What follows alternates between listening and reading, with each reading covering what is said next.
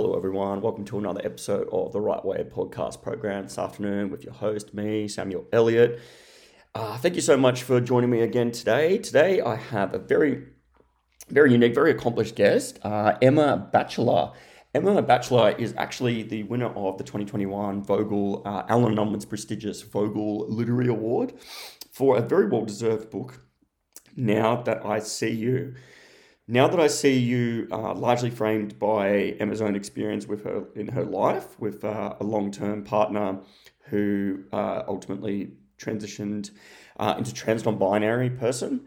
So me and Emma covered a lot within this discussion. So I just wanted to give a bit of a trigger warning now that some of the discussions are naturally stem from discussing gender identity, the transitioning gender identity, the use of pronouns, changing pronouns, and more traumatic things as well. So there's the trigger warning there. So suicidal ideation, depression, the long-term effects of depression. So I just wanted to give you the warning about that now, and I've also put that in the description, the written description there too. But yeah, I was really grateful to speak to Emma Batchelor today about Now That I See You. Just a little bit of a warning as well, not a trigger warning, but just a warning that this is currently, I recorded this podcast on the road, and by on the road, I mean I'm at my mum's place, minding my mum's aging dog.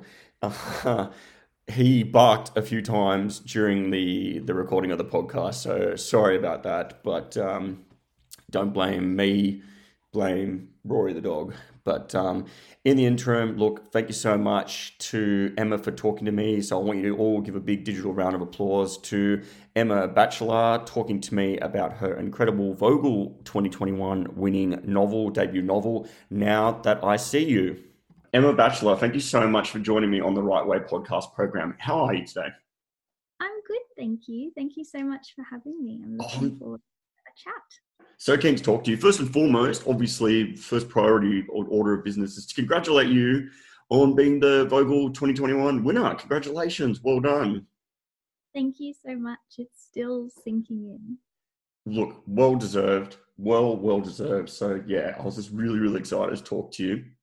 Now, normally when I do the podcast, I normally like to start off with what I term as an oldie but a goodie, which is where did the idea for your work stem from? And with your story, I never really read the media release until I've read the novel. So I read the novel, and I was formulating all these questions like, where did you get your idea? Where did the research come from? Like all these sort of components. And then I realized, obviously, within the thank you at the start and the thank you at the end, the real life Jess. So I was like, okay, much of this has stemmed from Emma's real life experience.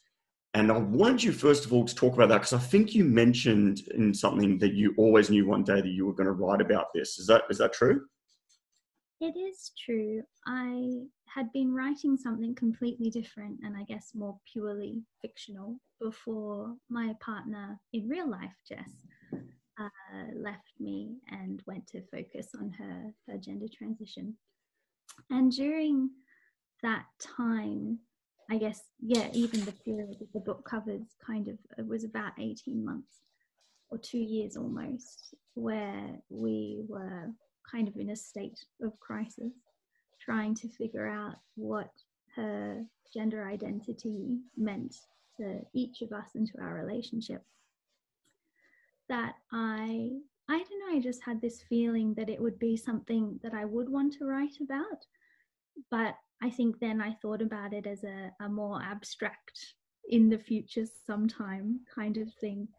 But when she moved out and I found myself with a lot of time alone to fill and not being able to write anything else, just with the way my depression was manifesting, this was all I could think about and write about. And so I started then, which was a shock to me as well.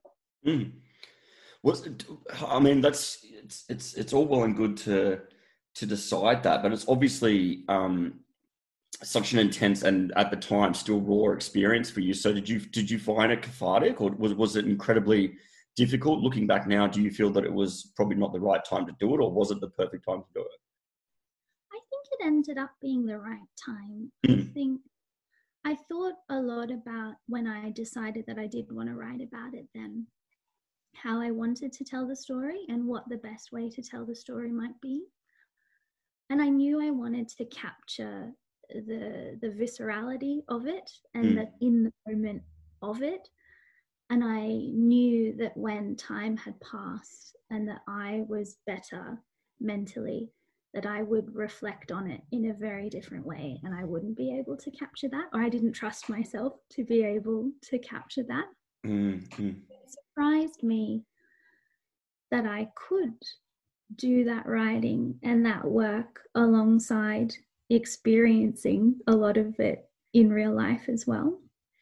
And I think it was cathartic, but it also helped give me a little bit of distance in that the way that I was looking at telling the story and putting us both forward as characters rather than a kind of straight up memoir, that I could create a little bit of distance and kind of observe us from afar and kind of, lessen the feeling of it being me and those things happening to me. That makes perfect sense, because I was going to ask you about the decision to kind of fictionalize it and present it as such rather than the kind of more of a straight laced sort of memoir, and that makes perfect sense. And I like the way that you mentioned that about affording you some sort of distance of objectivity that you'd need to in order to really achieve it. Because I mean, it's not just like everyone. I believe that all writers, kind of their lives, their experiences, their lived experiences, kind of inform bits and pieces, but that might be like a one character having, one of their foibles or idiosyncrasies, that sort of thing. But when it comes to actually such a, no doubt one of the biggest stages of your life, and all the sort of trauma that was attached to that, it was an incredibly brave undertaking. It's also good to hear that, or incredible to hear that that was the time to start writing it as well. Emma, talk to me a little bit about the format of that, because we've mentioned briefly about the way in which you wanted the story to be told, and a large portion of it consists of emails and letters. What was the intention of that? Does it kind of what was that? I think it's twofold. I had a lot of actual emails between us and journal entries I had made, although I wasn't taking my journaling very seriously at the time, so I didn't have very many. So I had a wealth of kind of written material that already existed in some format.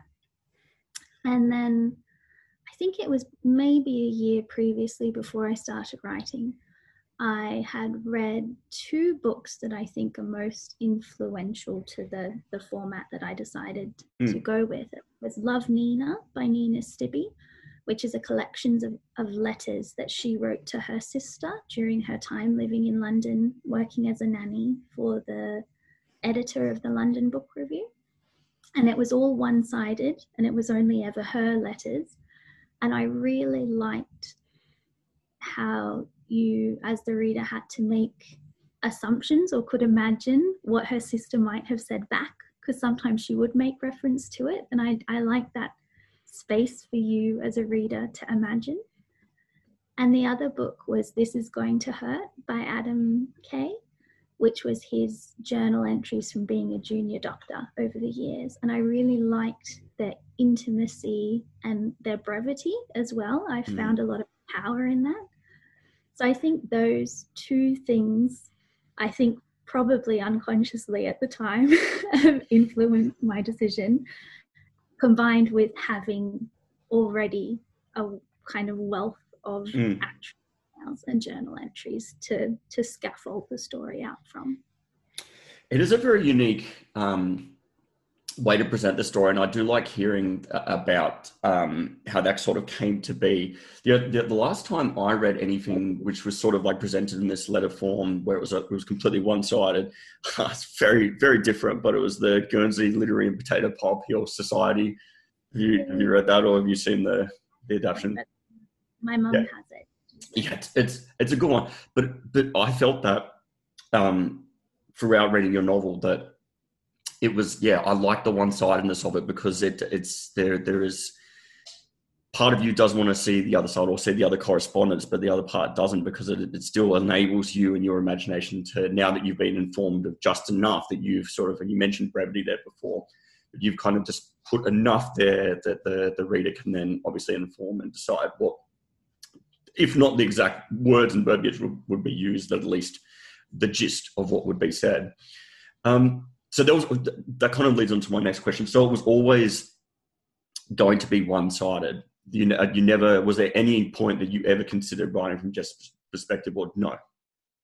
No, I didn't. And that was when I started writing, we were separated and I didn't have her permission. So of course I had all her actual responses that I could have made use of, but I didn't feel comfortable not being able to discuss that with her. And also I just didn't want to speak for her and put her words into something that I felt it was more my story from my perspective, and I felt comfortable making myself vulnerable in that way, but not doing that to her. I thought that might have been the logic behind that. That does make perfect sense. Because one thing I noticed as well, and I wanted to bring up with you, is this kind of like main theme is, it's very much a journey, obviously, the journey of self, but it's not just Jess's journey or transformation. It's your journey and your transformation as well of self.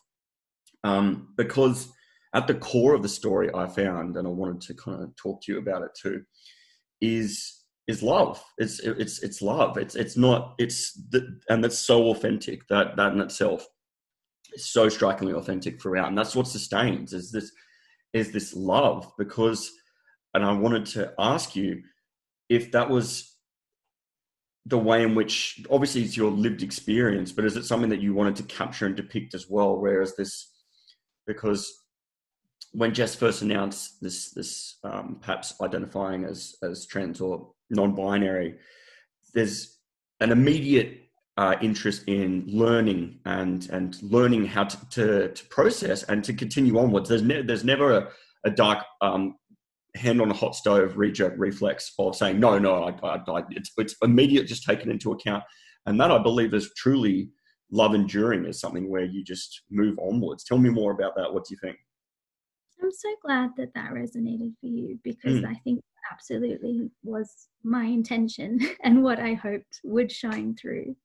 And I think those themes of gender identity and sexuality and how important they are or can be to a person or their relationship, I really wanted to show the love and how those things interact with love. And I think even in my lived experience of it, that was something, it probably was the most, I guess, difficult thing that we had worked through together as a couple.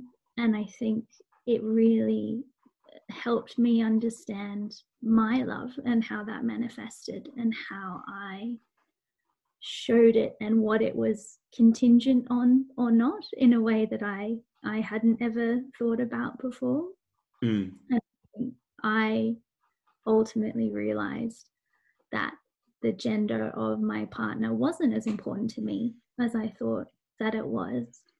And also that my sexuality and how I thought about it or defined it was perhaps more important to me at the time, but now feels less important now. And I don't think I would have even done that thinking if it weren't for trying to present it in this story as well. I think that was another layer of figuring all that out, like living it and then trying to communicate it is part of that thinking and processing as well. It's definitely like, it always felt empirical. Like it always felt that you must have lived through it, because it's just the authenticity. I mean, research can do so much, particularly if one, dedicates a long time to it. But the reactions, the feelings, the kind of like the musings and stuff like that throughout, it was probably one of the most engaging and strongest and most arresting aspects of the entire piece, is just because you did feel it, and I could see it, yeah, it being an empirical experience and how that sort of informed the story. And immediately, like, that's what love is. Love endures, and I think that you captured that quite well. I wanted to, there's a mention, you said that at one point early on, there's talking about grieving for the life that I thought I was living. And I want you to kind of talk a little bit about that, Emma, because there's some absolute amazing lines throughout that kind of surmises this how you felt or how it was feeling at that time. But I wanted to, because that was mentioned a little bit early on, and I thought that really stood out. What, tell me a little bit more about this feeling of grieving for a life you thought you were living. I think at the time, and I think we probably naturally do this in a lot of our relationships, and I kind of skip ahead and imagine what things will be like and what might be next in store, and kind of, yeah, like what the natural progression of things might be. And I think I painted an idea of what our relationship was and what it looked like, and that was as a man and a woman. Mm. So when Jessie was able to tell me that she was questioning her gender identity, that was in contrast to this idea that I'd had in my head of what our relationship and our lives would look like. And so I felt, I guess, yeah, that incongruence, and that was difficult to rationalize. And with everything in such flux and not knowing what our relationship could look like, and as Jessie would change and as her transition progressed, I felt very unmoored and didn't, like, I just, yeah, lost any of that ability to think about what a future together might look like.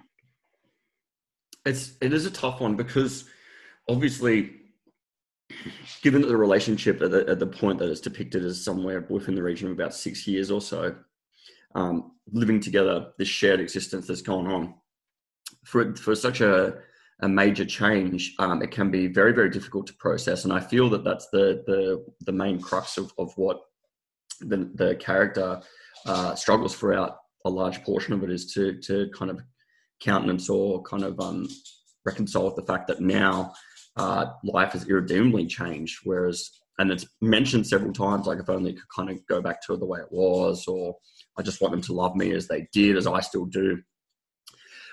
Because that's another thing as well. And I know we've kind of touched on love, as in love felt, but love is this driving force that can kind of be to a detriment, actually, of one's mental health. Because I wanted you to kind of talk a little bit about that. There was one point, and I really, really liked this as well. There was a mention of love. I still fiercely love them. Fiercely love them. You use that term. And I was like, that's the best way to put that. And I wanted you to talk a little bit about that, because love is a beautiful thing, but within the scope of this, and I dare say maybe even within your personal life, it kind of caused you a lot more heartache and a lot more trauma, because it ensured a few more years of kind of trying to come to terms and see how you can repair it. Tell me more about that. I think that's definitely right. And I think it's a combination of things, in that it wasn't because of Jessie's transition or her being transgender. It was coping with that change and what that change meant. And I think in that regard, the things that we went through could apply to any kind of other relationship where there's great change. And I think for me, because my love was so strong and I was trying so hard to hold on and to try and make something work, it was detrimental to me, and certainly to my mental health. And I did have depression. And for a long time, I didn't even realize I was depressed. And then I was able to get help, and that made a big difference to me. But I just lost sight of myself and all the things that were mine in trying to hold on to this relationship.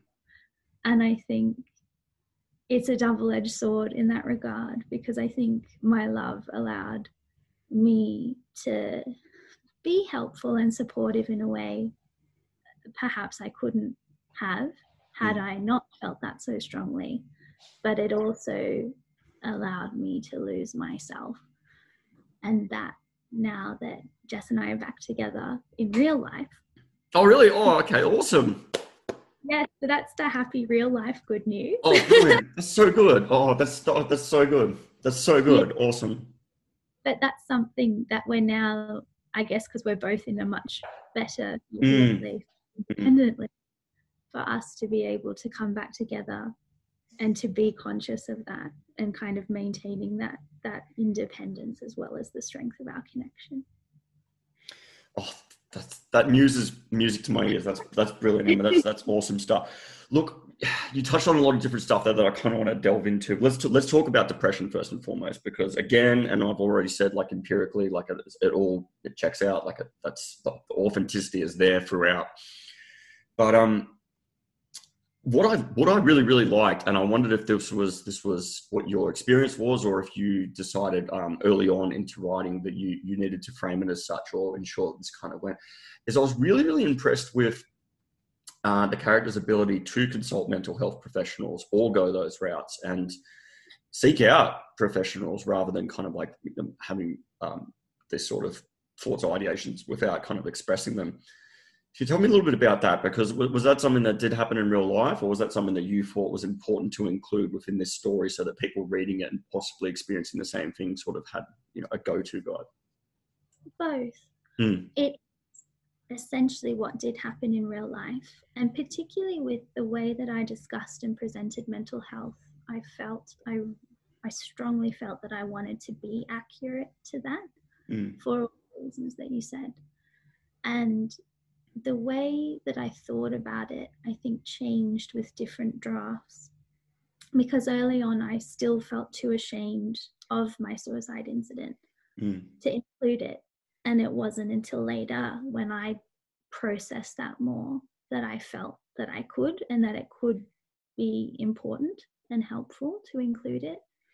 And the same with the mentions of being able to go onto a mental health plan, being able to go to my psychologist and what that looked like. Because they were all things that I hadn't really talked to my friends about before. And I knew some of them might be struggling or might be seeking external help, but it just wasn't something that we particularly talked about Mm. together. And I felt if I could convey that information in a way that was still, authentic and made sense to the story, but that could be helpful to someone, I feel like it could have been helpful to me at Mm. the time, to just have some of that practical understanding of how all those things might work. It would have made it less intimidating, I think, to seek that help. I could definitely see that, and I'm like I thought that throughout. I was like, this is actually a really positive way of showing what's a novel depicting, but what can one can and should do with these sort of ideations and thoughts is to consult professionals. I was just very impressed by that. I didn't know if that was like something that had happened in real life, or subsequently you had just contrived in your mind to make sure that you depicted it as such. Talk to me, because you mentioned just then that you in earlier drafts you hadn't maybe explored that as much, and I wanted to know if with future drafts or with constant revisions, if you included more and more, because it seems like throughout the novel that there's nothing is off the table. There's nothing's taboo. Like everything is you've depicted everything entirely, you know, um, to your credit, like in the best way possible.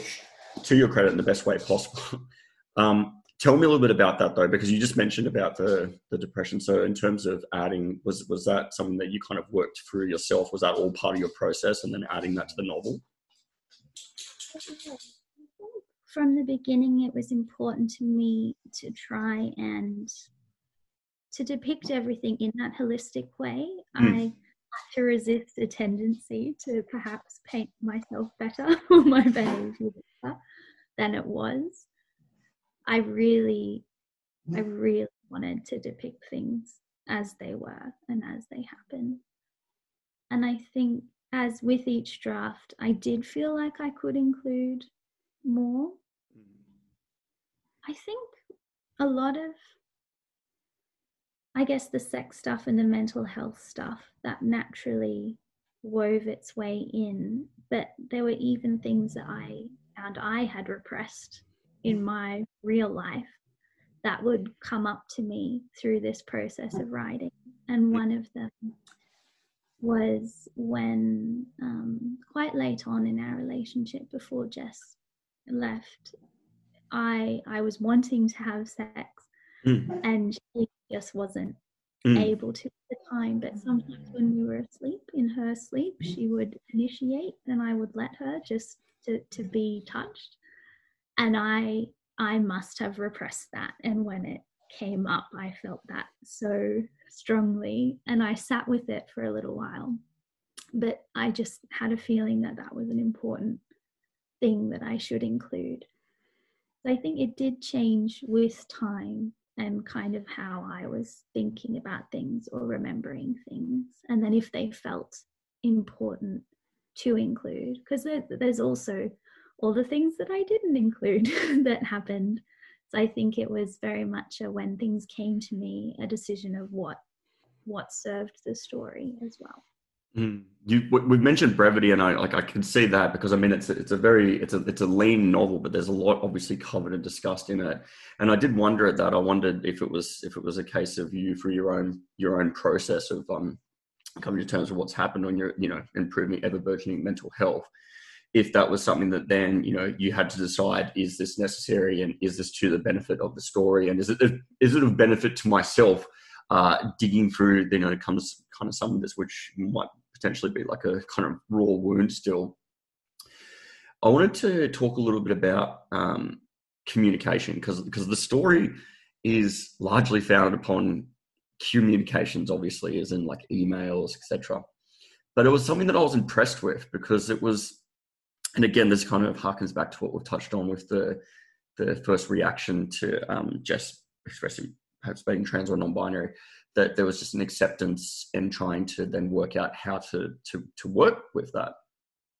And the communications, now obviously they still cause tremendous kind of trauma in terms of them, but I felt that communication was between the two was incredibly strong throughout. And I was wondering if not only if that was something that you wanted to naturally depict because you kind of had to tell the story, but if it was something that you also paid close attention to in the way in which you kind of saw this story manifest itself. I think it's a bit of both.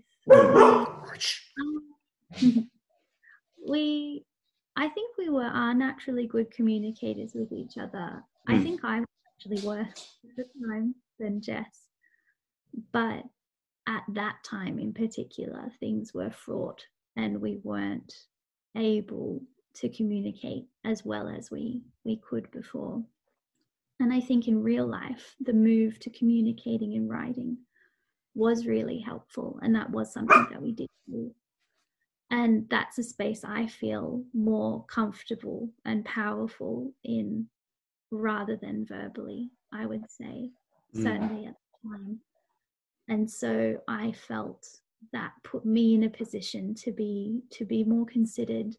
And although I probably was very emotional in my writing, I guess, to give more space and time, and for me to be more considered in what I was saying than I felt I was doing so verbally. And I liked that idea of presenting that in the book, and for readers to even be able to make their own decision as to how those emails are used, because I think sometimes I definitely weaponized them. At the time, I was just so unwell and saying awful things I shouldn't. So I find that very interesting. And I liked the idea of including dialogue, but as it was reported by me, and that the reader could also question how accurately the character of me is relaying that information. Absolutely. And I mean, it's true. It's a weird one, isn't it? Because I mean, communication is naturally key, but then like you kind of also mentioned that it can be to the detriment of both parties as well for communicating too much or too openly, or in theory, the more you communicate, maybe then that can lend itself to being misinterpreted or kind of, that sort of thing. But I kind of a little bit adjacent to the communication and what I wanted to talk about a little bit. That the novel itself is obviously quite heavily focused on the two, but there's a few interesting characters, and they were also used as, I feel like, a platform for you to kind of delve into some other bigger themes or kind of societal practices I think that you might want to see more of. One of them was when Bell or Elle? Bell. Bell. Was going away, and her and the main character went out, and it was used as a form of it happened kind of organically, but it was allowed for education, saying, "Oh, I've got some material I can send you. I've got some stuff like that." And I think like within that sort of macro like level narrowed to a person's personal experience, I feel like that could lead to societal betterment. Yeah, because if someone's like having a cordial discussion saying, "I don't know much, but I want to learn. Please help me learn." They say, "Well, welcome. Like, let me help you, and check this out." Let's talk a little bit about that, because I feel like that was kind of like a personal level, allows for education, which can lead to real big picture stuff. Emma, is that what you're kind of touching on? Yeah, I think so. I mean, all of those characters, nearly all, are my real friends and family with their names changed. And I did, I guess, cherry pick some of those interactions to make points like that. And with Elle too, in terms of her sharing clothes with Jess, something we thought a lot about was for somebody who might be transitioning or wanting to express their gender in a different way, there's definitely a monetary aspect to that, in that you need to accumulate all new clothes and all new things that match how you want to present. And you might be able to afford that, or you might not, or you might have lovely friends who can give you something, or you might not.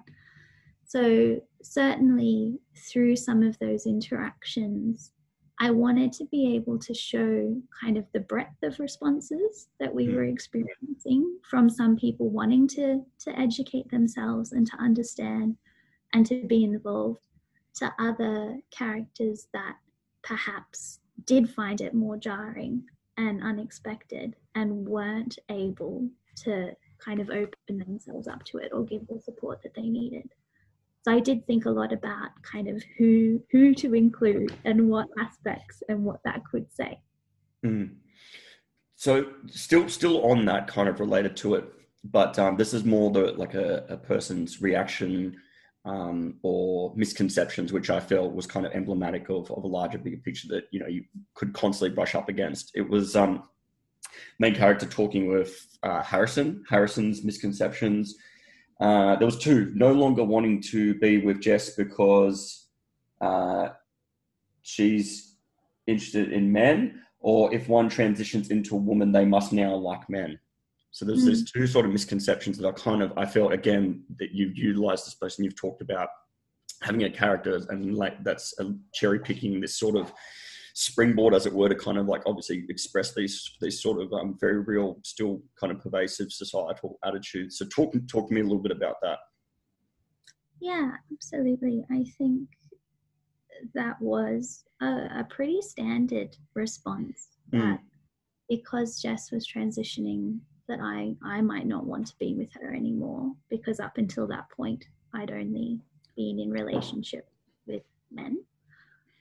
And that if Jess was transitioning, that her sexuality might change and that she might not necessarily be attracted to me anymore.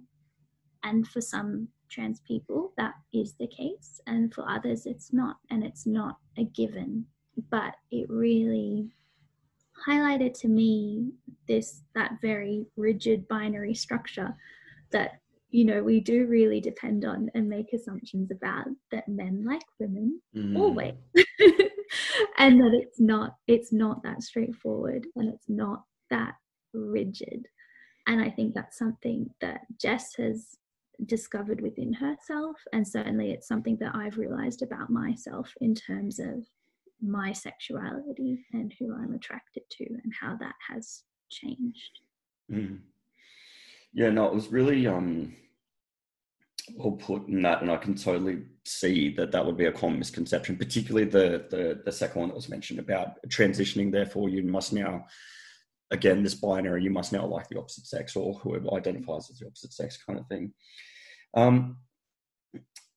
I feel that there was a mention as well that you said, there was, again, and I said it early on, that there's just some lines in it that are just stand out in terms of encapsulating some very, very complex, innately difficult thoughts to kind of express.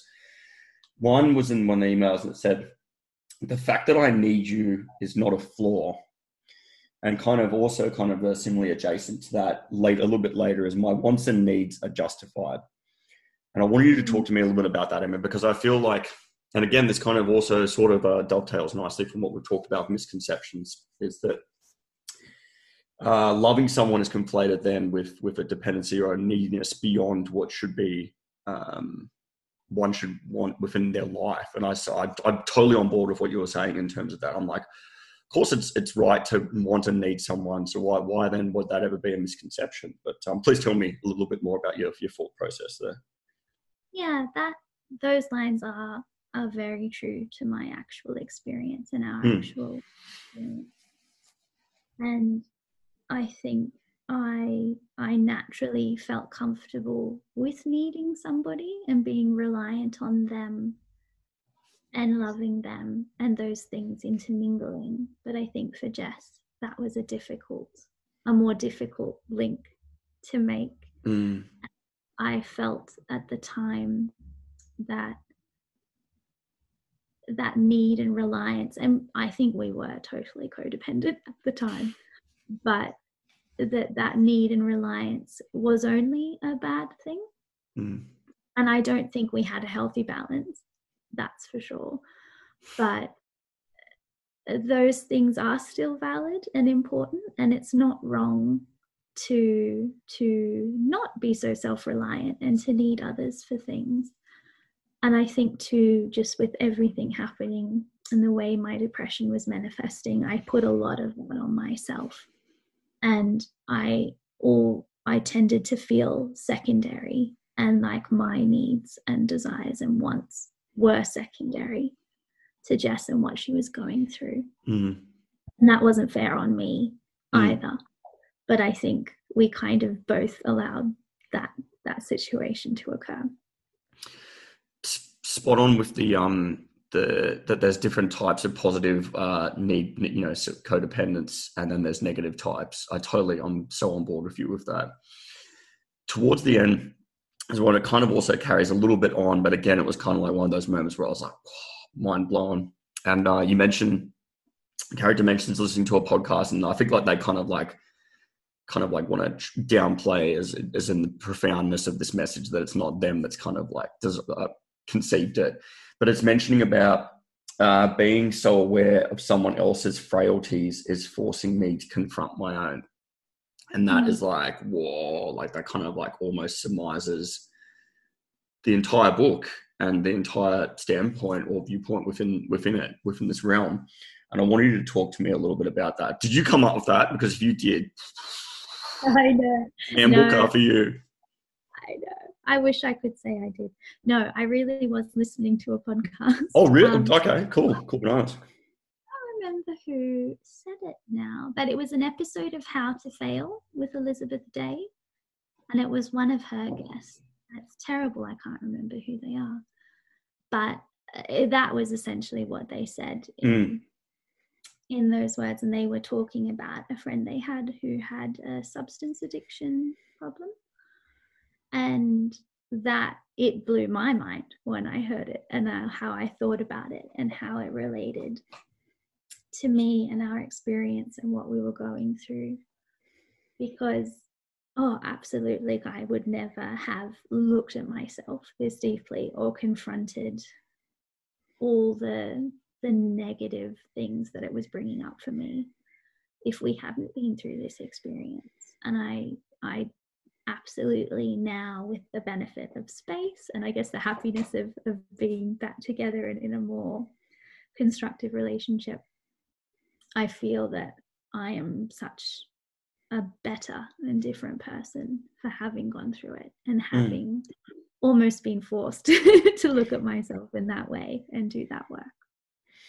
Yeah, I mean, like it's such a journey that kind of doesn't really, ever fully reach an end, I guess, like without being morbid until, until the end of your days, really, because mental health is not something where you just reach to a certain plateau and say, everything's Yeah. sunshine lollipops. I'm in a perpetual state of euphoria. Everything is always radiant and sunny here.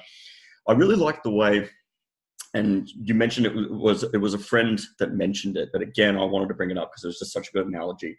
But it was the analogy of the hospital and your mental Mm. health being in an intensive ward and then being moved from that.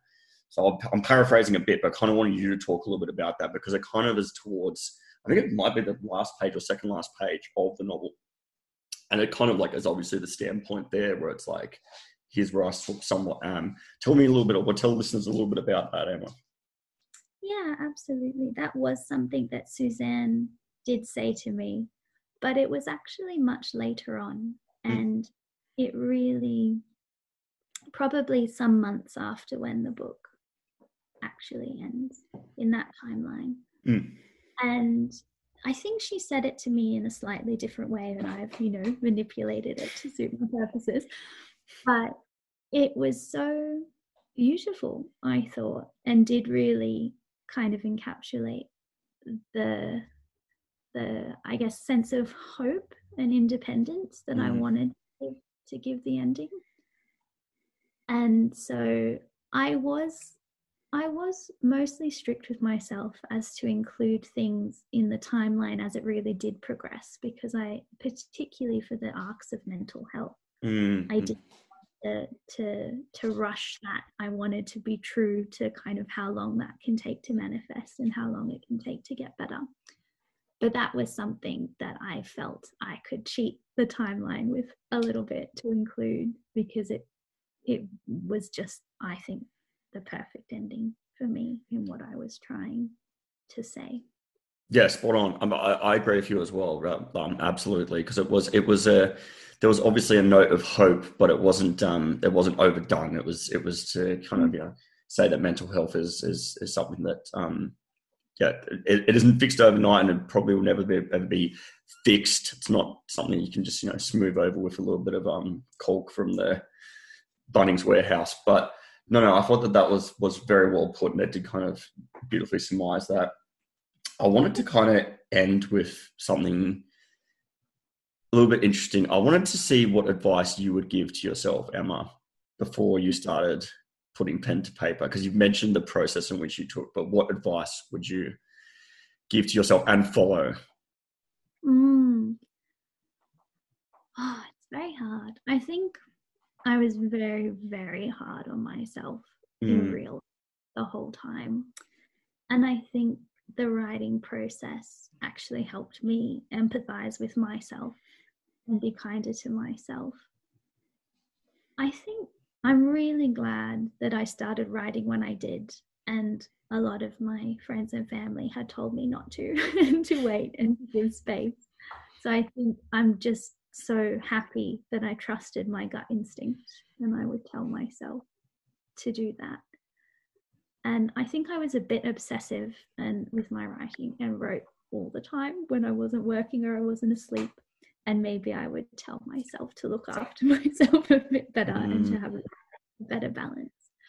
But I think I'm proud of myself, and I'm really glad that I listened to myself in a way I hadn't been before, and that I wrote what I needed to write.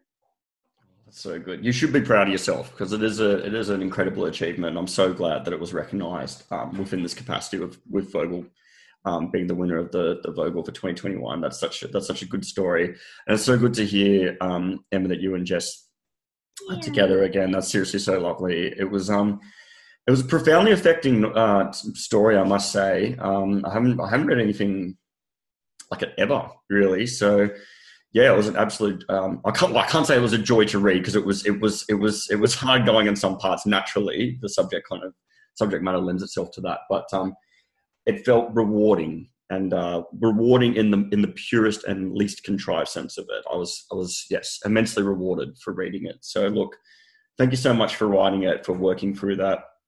Thank you so much for sending it through to Vogel. Thank you so much for coming and talking to me today on the program. Thank you so much. And thank you for this lovely conversation. It's been wonderful. Oh, greatly appreciated. Thank you.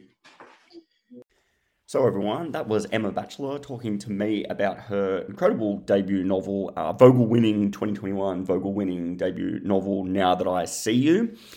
Thank you so much to Emma for appearing on the program and having such a cordial, enlightening discussion about her work, her craft, her story, both personal as well as fictional. It was an absolute joy talking to her. I hope that you've enjoyed this discourse as well, robust discourse as well. Again, as I mentioned in the intro, I will place in this description of this particular episode the website for TransHub, the URL, what have you, website for TransHub, which I do urge everyone, no matter whether your friend or loved one or anyone you know is trans or transitioning, I still recommend that you check out the website. Wealth of knowledge, wealth of resources, really enlightening, really edifying. Can't recommend it enough. Can't recommend the book enough as well. Now That I See You, which is now out with Alan and Unwin. I'll also put in the description of this episode as well the link to Alan Unwin's website, specifically the Now That I See You Emma Batchelor page there, where you can buy the book, get your hands on a copy, give it a read. Finally, thank you so much, as always, for listening to me, listening to all the episodes. Really appreciate it. Really appreciate the follows that are coming through. Really appreciate whoever or however many people are going back and listening to the episodes from yonks ago, from like the Monica McInerney, kind of the Godmothers era, when the program was not even in its infancy. It was a newborn, and it was just a thing that had just happened. It was just this crazy thing that I'd always wanted to do with the next step within my interviewing of cool people. So thanks heaps for listening to, going back and listening to them and giving all the follows and all the love and all the good vibes that are sent to me. I could feel them like a standing next to an electrical generator or something, with the hairs on the back of my neck. Well, maybe not that analogy, because that's it sounds a bit negative, but positive. I'm feeling incredible positive vibes. So thank you all to everyone for listening and for following. A lot more episodes of the show coming up. So please stay tuned for that.